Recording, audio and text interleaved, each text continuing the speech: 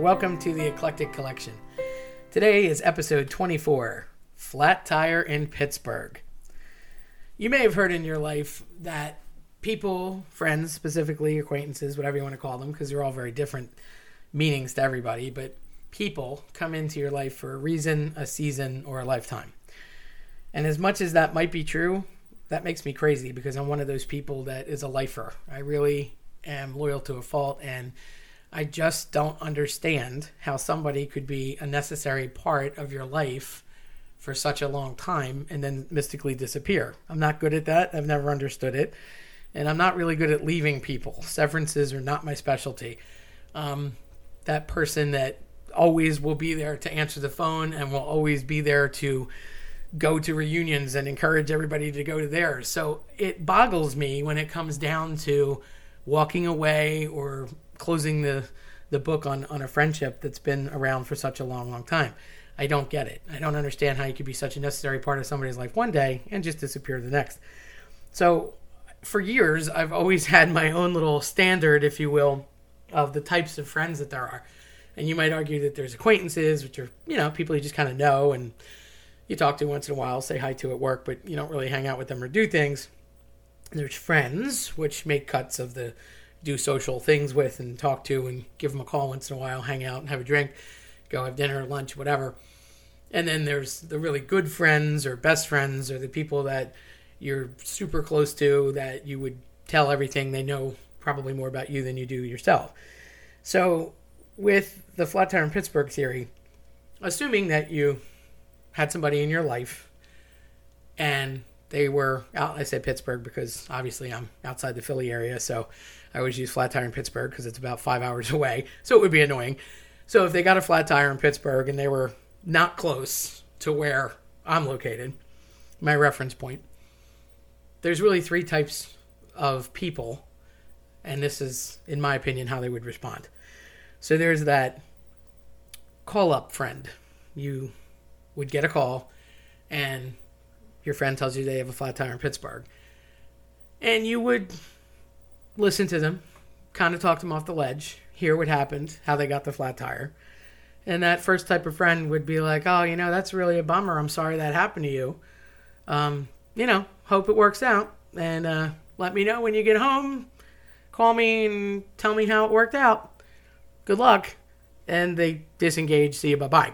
So that's probably your cursory type friend. That's like your acquaintance type.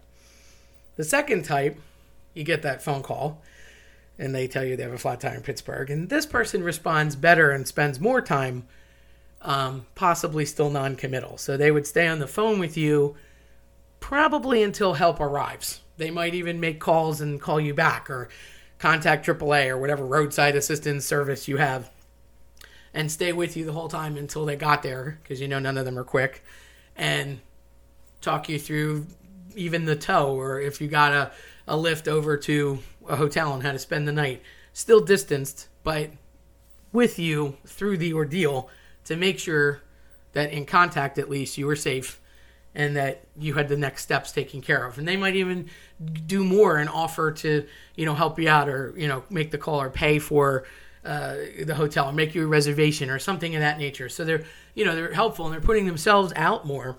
But still not there, if you will. And then there's the crazy people like me that I think is totally normal. And that's the, oh my God, what happened? I'm going to drive out there and get you. Now, it might be far and it might be time consuming and it might be unrealistic, but it's that all-in 100% unconditional person. And those are the type of people that you want in life.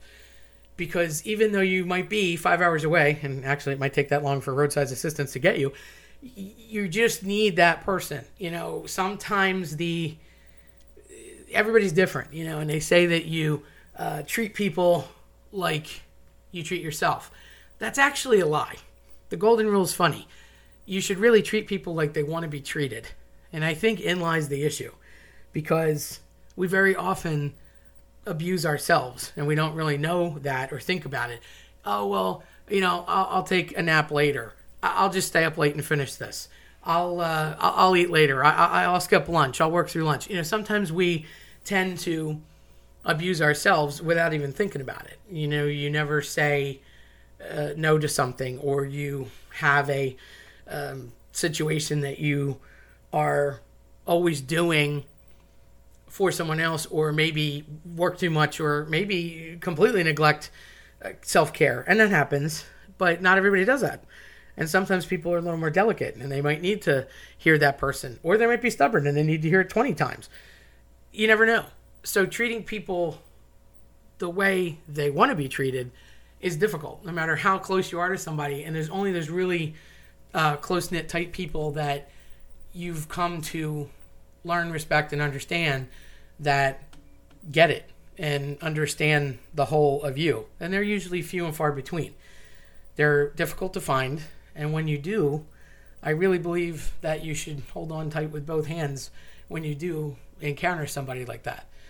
And I know for myself, driving out there to be with that person, get them through the crisis and get them back, is what is sometimes needed. And even if they don't necessarily need that, it doesn't mean that they don't want the help. Often, I have found that when you do something for someone, sometimes they don't understand what you're doing and why. And regardless that your intentions are pure, they often react not the way you thought. And I just think that a wise man knows when to ask for help, and things aren't always what they seem. So, got to think about the people in your life. And then you have to look at the other side of things too. Do you have that flat tire in Pittsburgh friend? If you do, you should hold on to them no matter what. If they kind of just wanted to dismiss you as soon as possible, why waste time with that kind of person? And if you have, I'll say, a middle-of-the-road individual, decide what you want to do with that friendship. Do you want to take it to the next level? Or do you want to leave it where it is or discard it? Personally, when it comes to people, I'm a bit of a hoarder. I guess I often give the benefit of the doubt, and I just don't think there's any reason, with this earth being negative enough, with a lot of terrible things that happen, you have to look for evidence of good. So when there is a good person, and there's nothing worse than, that person goes away. It could be a death, and hopefully catch up with them later.